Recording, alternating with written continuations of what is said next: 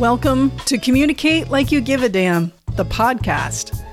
Our guests share their stories and approaches to embedding diversity, equity, and inclusion in communications because, let's be honest, we know the power of language. And language leads to behavior.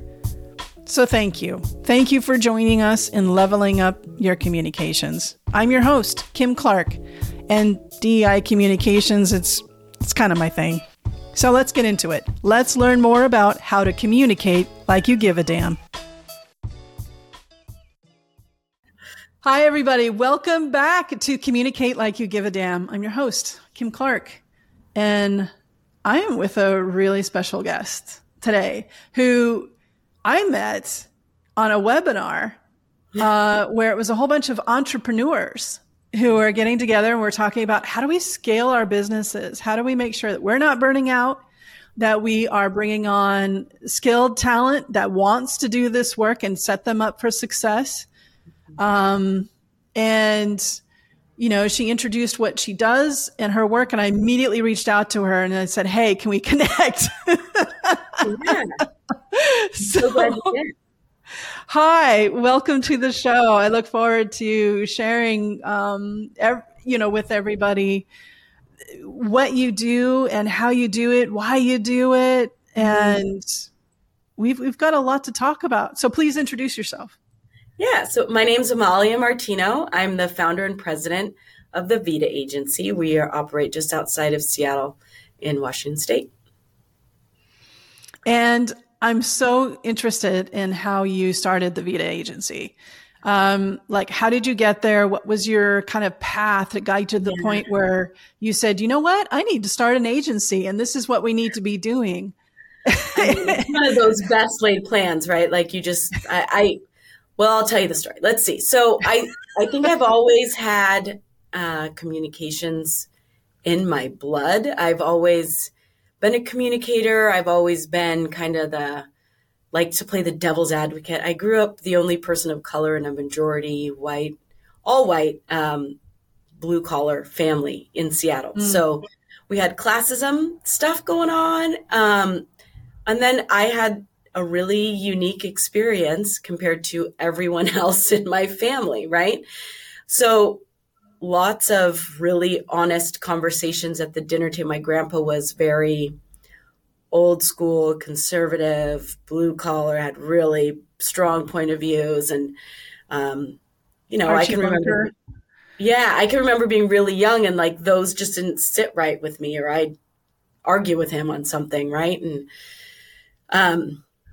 Seattle has its own interesting relationship with race, and it's probably unlike any other place, especially if you're, somewhere like New York or California.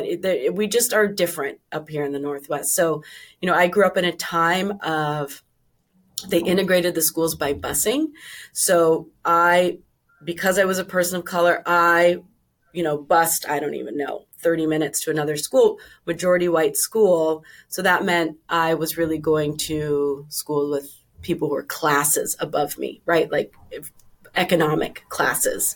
And we have a lot of broad economics situations, I would say, in Seattle, so I'm going to school at some point with Bill Gates went to Lakeside High School, right? I went there for a summer thing. So it's like these very big divisions. And a lot of conversations always about affirmative action. And, I don't think anybody in my family ever really said it to me directly, but I felt very much like my achievements and my accomplishments kind of had an asterisk next to them because I had some special program or something was handed to me, right? So I've always had this in my blood of seeing things from other sides, but also being able to talk about it. And I think that's kind of where I can straddle. I was like this place where I can straddle and have these conversations on both sides and really understand, these are the people I love and they're talking about them in a way that makes me uncomfortable because I am them, but not in their eyes. It's a very interesting space to be in. So I have been in communications for my whole career. I worked, started just after college and in California, I worked for Kaiser Permanente for their Institute for Health Policy and a communications role. I did that for a while. I had a daughter. I was a single mom. I decided to move back to Seattle because I do have a big family here. And I wanted to freelance because we moved to the suburbs of Seattle, and I wanted to be able to have that freedom that I didn't experience as a kid, being able to walk my daughter to school down the street instead of her having to bus, to another neighborhood. So I freelanced for a long time. It was a moment of just, I valued time over money. We had very little money, but I really valued my time. I started an agency at one point with a partner that just fell on its face. It was one of those many failures that you have. Mm-hmm. And when my daughter got her driver's permit, I was like, there is light at the end of the tunnel. I'm going to have so much time when she can drive herself to soccer practice, God knows where, I'm just going to have so much time. So that was a moment where I said, okay, we're going to try this for real. Let's start something where I can start it and I can own it, and we can just throw our hat in the ring and see what we can do. And the first few years was trying to convince everybody on that client list or potential client list that multicultural communications was a good idea, that listening and talking to other people was a really good idea, and it was worth the investment. And, running ROI numbers and running demographic numbers and running purchasing powers and all the reasons that are antithesis to me of why you should do this, but you had to make a business case for it. And then the summer of 2020, George Floyd's murder, and everybody wanted what we were selling, but they had no idea really how to buy it. They had no idea how to operate in it. And our agency just went, talk about scaling. The growth was astronomical. From my perspective, we went from about 8 employees to 20 some employees in about a year and a half, which is a lot. Yeah, that's pretty substantial. That's yeah. A couple of things. You said straddling. And so here's a blog headline or a blog title for you, Straddling in Seattle. It just seems thank you. You're a communicator. I love it. Instead of sleepless in Seattle, it's straddling. Yeah, there you go.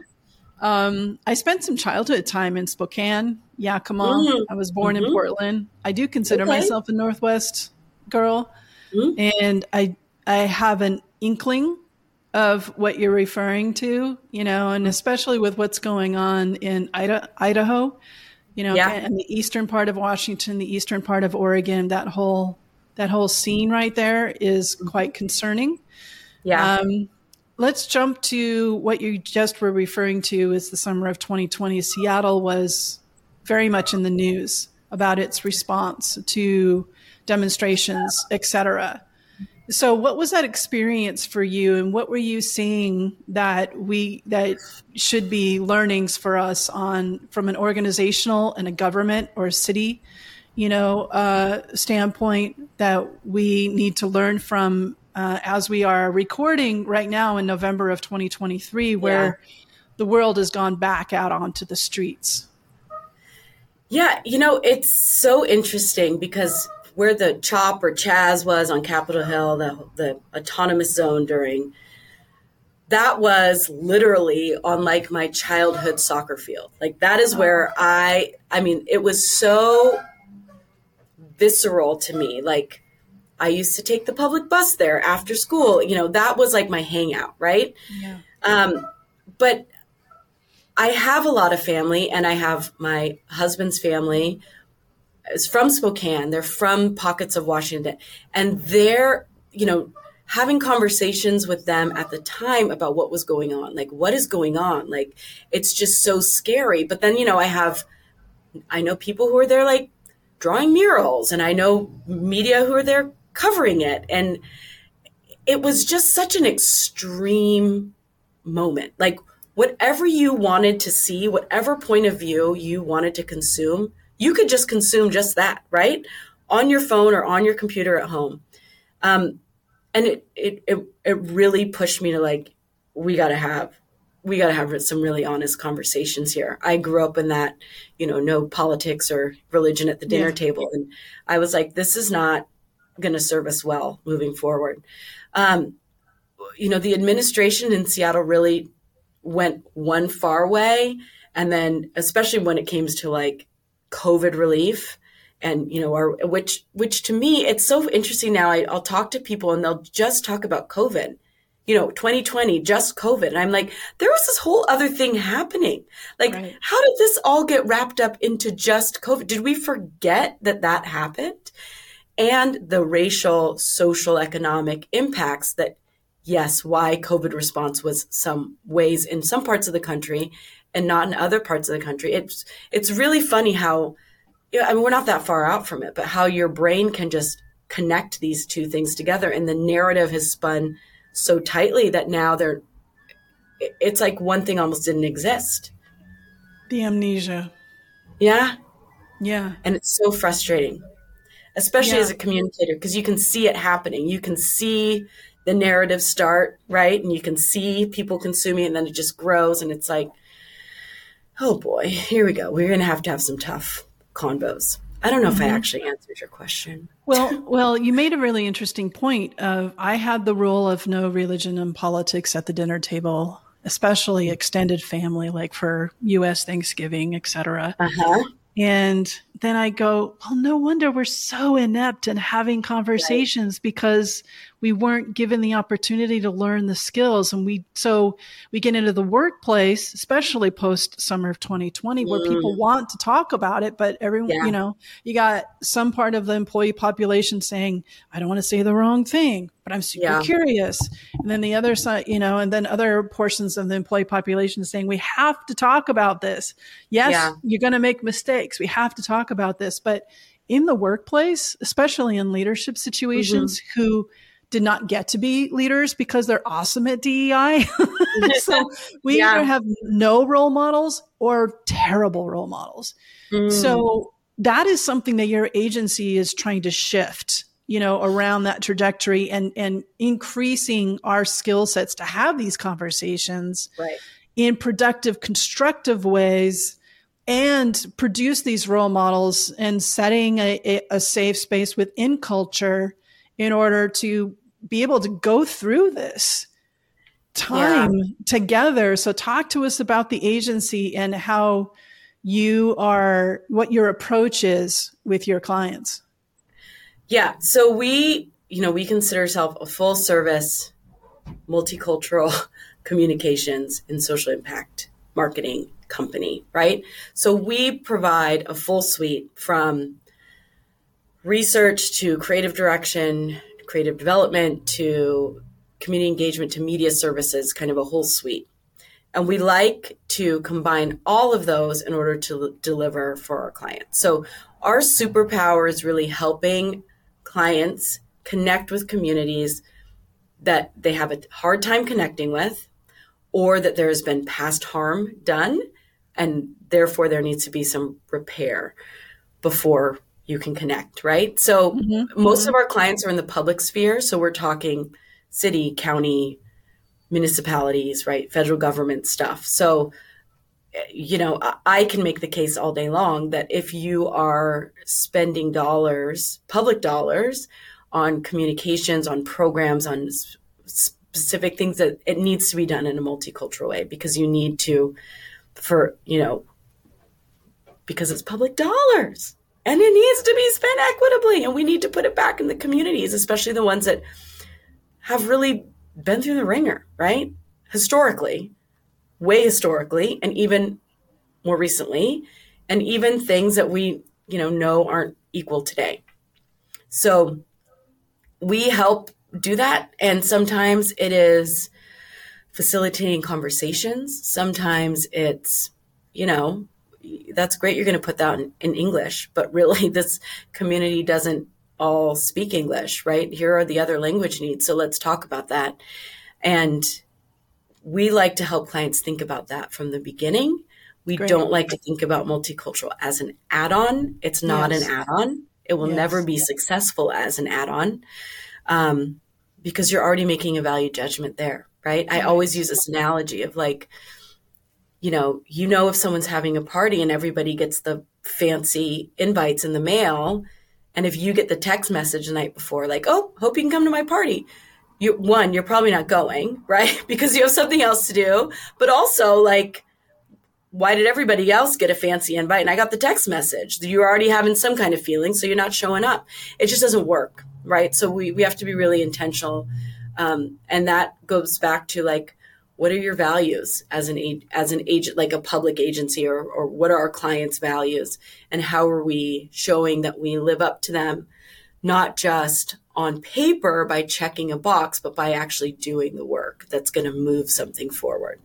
And sometimes we're the right people to help move an entire thing forward if it's a communications element. And sometimes, we do it in partnerships with other, maybe it's a technical engineering firm if we're talking about displacing some kind of community or, putting in some kind of benefit for the community. It's voted as a benefit. Do they see it as a benefit? Let's talk to them. Let's hear what would actually be beneficial to them.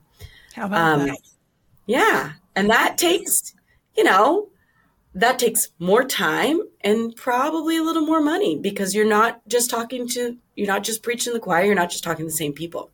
So we've come from like this full circle of like having to convince people it's the right thing to do to now, okay, we all want to do it right now, but the community is only so big. So if you have the transportation company, the gas company, the light company, right, and the utility company all wanting to talk to the same community at the same time, you're going to get a lot of burnout. So that's another thing that we've learned to manage and plan for and help guide our clients through in the last few years.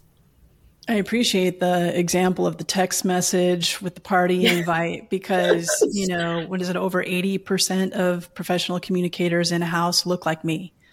And we'll look at that example and say, but I did invite them. Right. Yeah. But it's like, but look at how you did, and that they were an afterthought. They weren't designed from the beginning. Yeah. Exactly. And no matter which side of that text message you're on, you know how that feels. If you're the one sending it, you're like, oh shit, I forgot to invite Kim, right? And if you're the one receiving it, you're like, oh, they forgot me. I must not be that important. They don't really want me there anyway, right? Yeah, we all know how that feels. And then we justify it, but say, but I invited them. They didn't come. Right. So that's where we have to do the self-introspection of just like redesigning what our communications look like in order to get to that outcome. Before I move further into the conversation, I want to back up a little bit. What caused you to go more of the government route with this work versus all the tech companies and other kind of health institutions, the industry that's in the Seattle area? It's really, I told you I grew up here, but I would not at the time in 2017 have an idea of even how to penetrate those companies or that market. Like that just seems so far from me. It was, the people that were working at Amazon weren't people I knew. They weren't people from here. They're people coming in from other places, right? Mm-hmm. And Microsoft just seems so big, and I just didn't know. But for government, I felt like that was really easy for me to make a case of this is why you should. I also, I remember taking a marketing class in college, and I didn't major in marketing because I was turned off by this class, which was like, you figure out who people are, where they are, what their pain points are, like what sucks about their lives. And then you sell them a product based on, whether it's true or not. And I was like, I don't want to do that. Right. So I didn't know really how to bridge that in a private corporation, I guess. I could see the social good, and I could see the business case, I guess, for public sector. Yeah. And there was a playbook of how to do it, right? Like, I don't know Microsoft Bros at that time, right? But I could look up, procurements for public agencies, and it tells me how I could write a proposal and how they're going to score it. And I could see it, and I could think about which partners or people I knew I wanted to bring along in the work with me. I had a similar experience in college with the marketing stuff. Yeah. I was an advertising major at first. That was my first Uh-huh. major. And then the exact same kind of lesson. And I said, I can't do this. I don't Yeah. want to do this. And so it was a very circuitous way that I ended up in communications, because that was through first radio and then documentary filmmaking and then in telecommunications. And then it was like, but eventually I got to where I am. So, if I'm going to sell anything, it's selling people on each other and remembering who we are and what we're about and having our work matter and our work matter in the workplace. And there's so much to it, but so if there's any product or service that I'm going to sell, it's not on something that you don't need. It's on something that you desperately need, and just may not know how to connect to it. And I want to be a part of creating that conduit and that invitation. Love it. So you just recently launched something that sounds really cool that you're very amped about, which is exciting. I am. I'm so excited. So if you could describe it, but then talk about like the thought process that got you here. Like, what are you trying to solve for with this service? Yeah. So we recently launched Shatter and Forge. It's our community engagement model.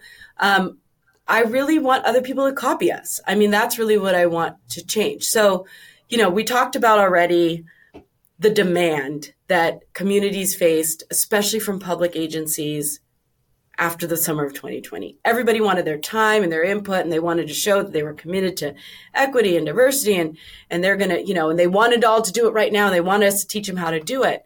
And our community partners were saying, oh my God, like, there's no way. First of all, we're still in this moment. Like, we don't have even the emotional or brain width to talk about a bus stop that might be in my community in 5 years, right? Like, I just don't, we're in the right now, and we're in this crisis, and right? So, but then what we saw was, politics change and taste change. And you kind of see a little bit of like, well, we want to do that. Our values are still there, but we're going to, maybe pull a little bit of the budget back. So I started thinking about, how can I make equity not an aside for engagement, but like a through line?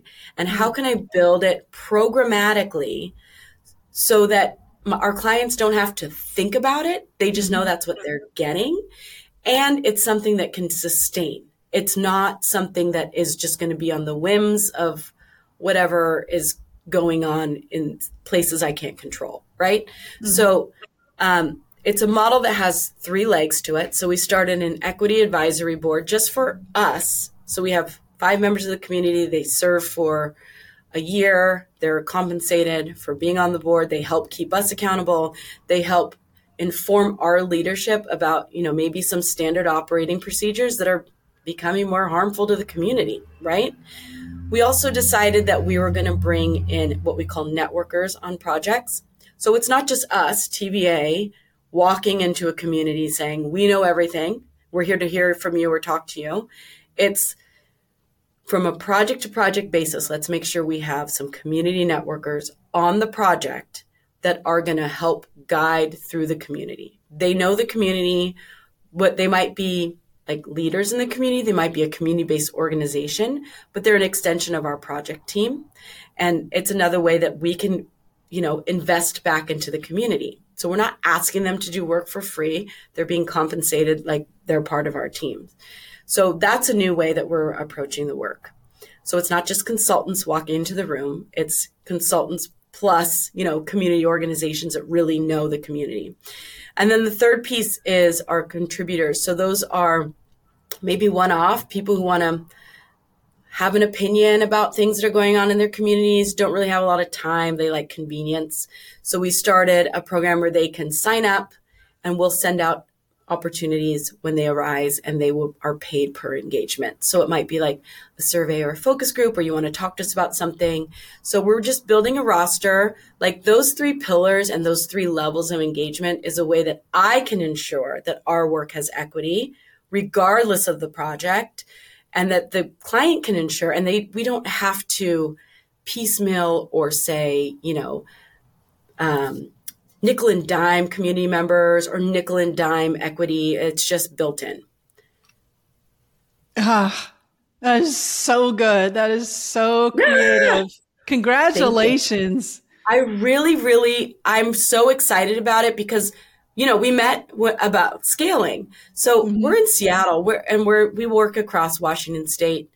We have relationships here, but because we're so relationship driven and community centered, I was having a hard time thinking, how do I even take this anywhere else? Because I don't have those relationships and I want to center community in all of our work, right?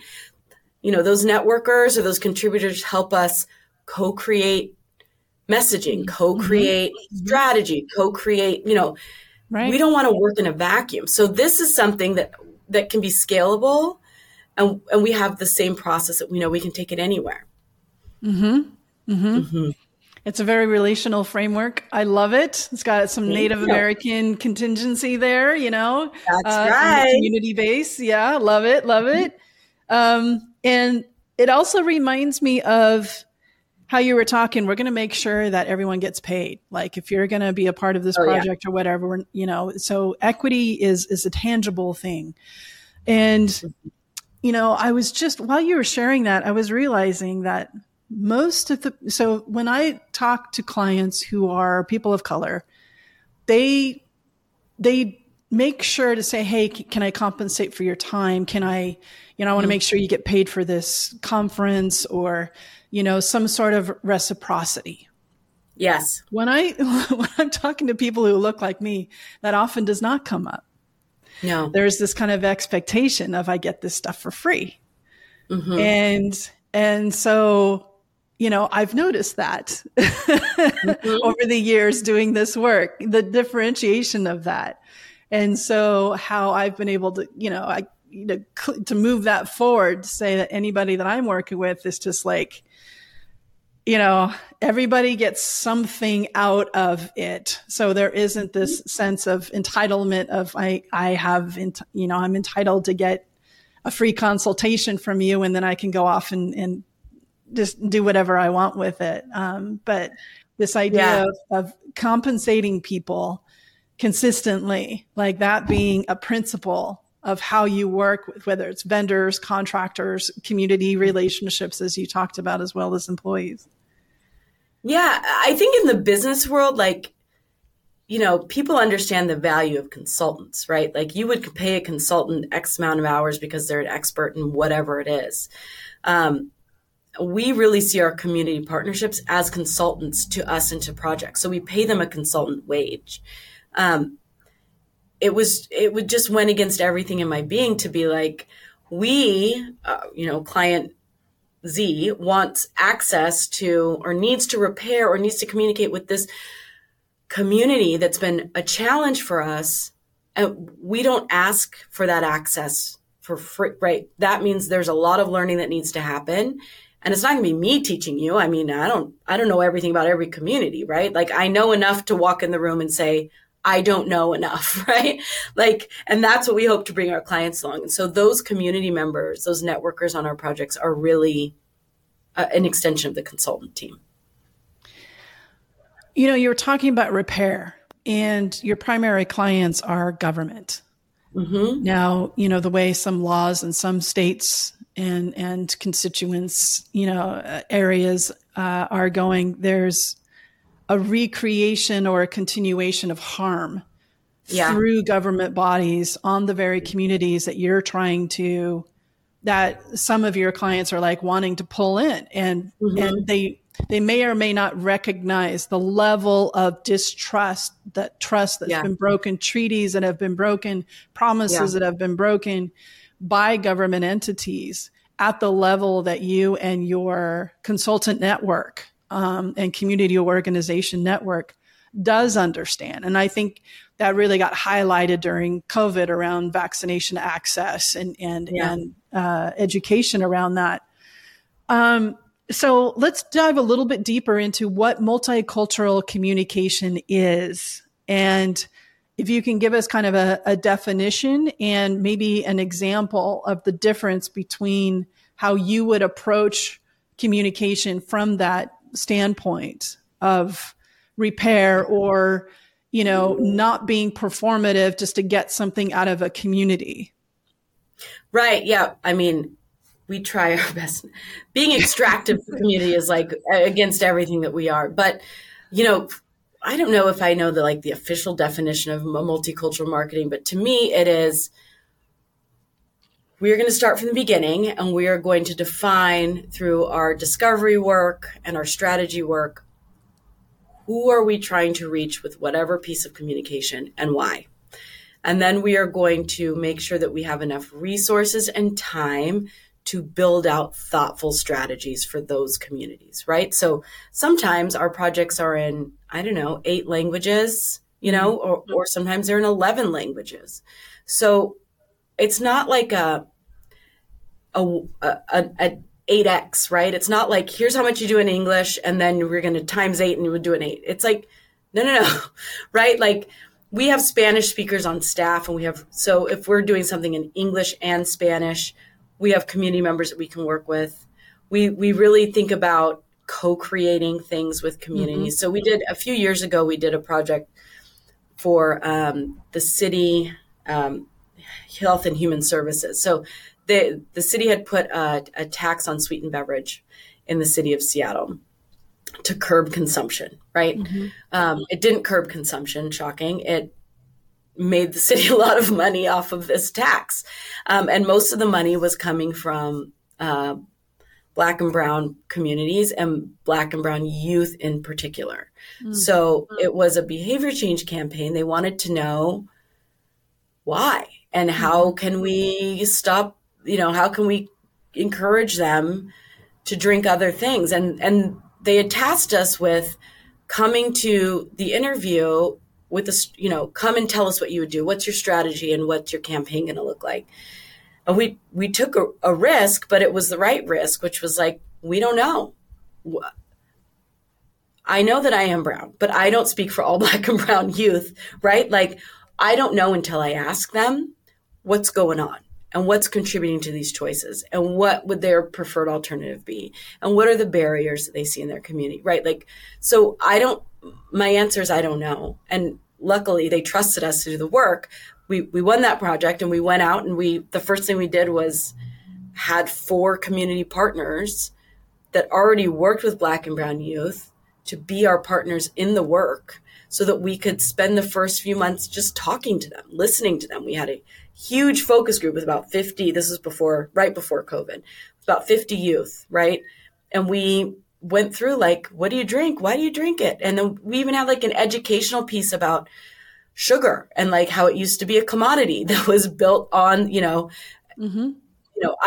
like to bring in the educational piece. We like to bring in the partners who already know the communities and that the communities trust. And then we like to show up being the dumbest people in the room. Honestly, like that is, if you're going to do multicultural communications, you know nothing. Always, you know nothing, right? So that's what we did. And then we had these youth sign up. Some of them signed up to co-create the campaigns with us. So we did a survey. We called it the SWEET survey. We got some data points. We realized that we asked them, what would your preferred alternative be? And they said water. And if you had asked me months before to design a campaign, it would not have been a water-focused campaign. I had no idea, right? Okay, why don't you drink water? Well, it's more expensive at the store than the soda. The bottle of water is more expensive than the can of soda. We don't have water fountains. Some of the schools that they went to didn't have clean drinking water, so the campaign morphed into a water focused campaign. It wasn't, and then it was like, well, what should the message be? Well, the message shouldn't be sugar makes you fat, so don't drink it. Like, don't fat shame me. Don't do any of that shaming stuff. Right.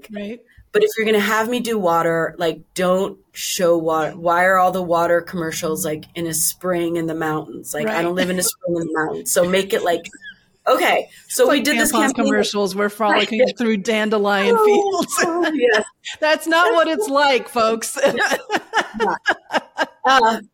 it was like, and I want a water bottle. so I can fill it up. But I also want water stations in my school. So it ended up with us working with other departments in the city of Seattle to get water fountains installed in the schools there. We did stickers and water bottles, and we did a whole. That is so cool, Amalia. Fun. Oh my gosh. Finish, and like 10 youth. This was during COVID at this point. They're already taking online schools. They signed up to like help us. They had drawings and they drew some of the stickers that we used, and they really helped us think through the campaign and told us where we should put it. And, it was really great. It was a really great co-created campaign. And I would love for every single project to be that way. Oh, that's so cool, because that also ties into the equity around access, the access to water, access to drinkable water. And then having that individuality, that creativity. Like my daughter is so into water bottle stickers. Right. Like I asked her, like, okay, put together, we celebrate Christmas. So like, what's your, Christmas list? And she still puts on, and this is like years running now, water bottle stickers. And I'm like, well, I have to get you a new water bottle because it's like covered in stickers, with hot dogs on skateboards. Yeah. Oh my gosh, that's funny. Yeah, no, it was great. And I think that's where, we're communications, but really we're here to use our projects to do good in community, right? Mm-hmm. So, if bringing on that CBO really helps them meet some kind of fundraising goal, and they're involved in this project in the community, we're learning from them just as they're learning from us, right? If you're a CBO working with the city, doing grants and all that stuff, like we'll take that administrative burden off them. We'll do the administrative piece so they can just focus on doing the work if that's what they want to do. And, if we hear there's a need in the community, we're not just going to do a pretty campaign. It's like, what's the deal with the water stations? It was historically the oldest it was the only high school in the Seattle School District that hadn't been redone. It was the only like historically Black high school. They're actually now rebuilding it, but it took a fight to have it they had no drinking water or hot water to wash your hands. It's just crazy. And that is another example of the divide you were talking about, the gap, the economic gap that you see within that area. Absolutely. Oh man. And the other point that you made of, going in and saying, we don't know why, is like, I think that is really core for us as communicators to hear, because, part of my life and my day is spent as an academic teaching at a university. And anything that we put together is research-based, starting with a hypothesis, which is a euphemism for bring in your bias and confirm your bias as much as you can, or, how to try to mitigate your bias based on the hypothesis that you're bringing into it. If you don't go in with that kind of sense, that can help you as a communicator with what I teach my clients called majority coding. So CODING, coding, not coding like you wear a coat. So majority coding is that idea of coming at it from a dominant lens and expecting or assuming or not even having it on your radar that everyone agrees with you or is having the same experience. And multicultural communication, coming from the network that you've set up and the strategy and the approaches that you put in place with your clients, just dismantles all of that. And it allows that voice and experience to actually come forward where there's genuine, meaningful change to the point of bringing water stations with drinkable water. So you've provided the access because communications led to that visibility, and that visibility has led to accountability. And now look at all of the people, all of the youth that are benefiting from that effort. Amazing work. Amazing work. Thank you. Yeah. I think honestly, that is a superpower in any communication, but especially in multicultural communication. You have to show up just, you got to leave it all at the door. Show up and ask the questions and listen. And I think that's been sometimes a challenge, especially, working with communicators, in-house communicators that might be our clients, right? they want to do this work. Sometimes they're scared to do the work because they don't want to mess it up, right? Which I totally get. Yep. Or sometimes, they need to show and prove that it was effective, so it's really like, we're also working like, okay, what are the KPIs? What are we going to achieve? And let's be really clear that like, sometimes those KPIs that you're looking for traditional, you're not going to have. Mm-hmm. That's not going to apply here. Right. So what are the other KPIs that we can look at? We're always also, talking about sustainability, tracking those like qualitative, quantitative, like the mix of it. It can't just be all data driven because we're talking human beings, right? So when we're not all data points. So let's make sure we're mixing this up a little bit to how we're talking about and reporting on the work that we're doing. Love it. Love it. Love it. So to you, what does it mean to all this said and all of the work that you've done and moving forward? What does it look like to communicate like we give a damn? I think it's intentionality. I mean, I think it's not having a dinner table that excludes religion and politics, right? I think it's like anything's open. Let's talk about it. You have to be open to the conversation. And then you also, there's moments where we wish we had picked different words to use, but to know that we're all humans with emotions. And, the more conversations we have, the less heated I think it can be. Mm-hmm. So communicate like you give a damn, like just open up the communication channels and have the tough conversations. Otherwise they're happening anyway. They're just happening behind closed doors or behind screens, and it's not as productive. Or they come out sideways, and because we're not having the healthy, constructive conversations, but yet there's this human desire to connect, but we don't have the tools because we haven't had the practice. We haven't allowed ourselves to be imperfect as we learn how to communicate about these. Yeah, it's like issues. Any other muscle, right? Yeah. Yeah. Yeah. Love it. How can people follow you, learn more, get into understanding more about Shatter and Forge and all the work that you're doing, follow your case studies, et cetera? Yeah, so our website's a great resource. It's thevidaagency.com, VIDA, like life in Spanish. I'm also on LinkedIn, Amalia Martino on LinkedIn. Just all the usual places online. Look us up, follow us, subscribe. All the Shatter and Forge stuff is on our website too. Y'all have to follow her and follow their work. They are truly a model that we can benefit in their experience. They can help us prevent some mistakes. You are taking the lead, Amalia, on how to do multicultural communication in a very effective and meaningful way, and with the ability to scale in a very short amount of time and sustain the work. Yeah. Well, yeah. I mean, I am a lifelong learner. I walk into many rooms saying, I don't know anything. So I would love to hear from people. I would love to hear feedback or whatever. Connect with me.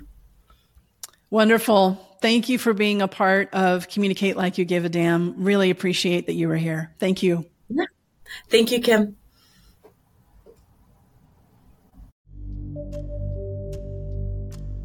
Okay, so what popped out to you from this conversation?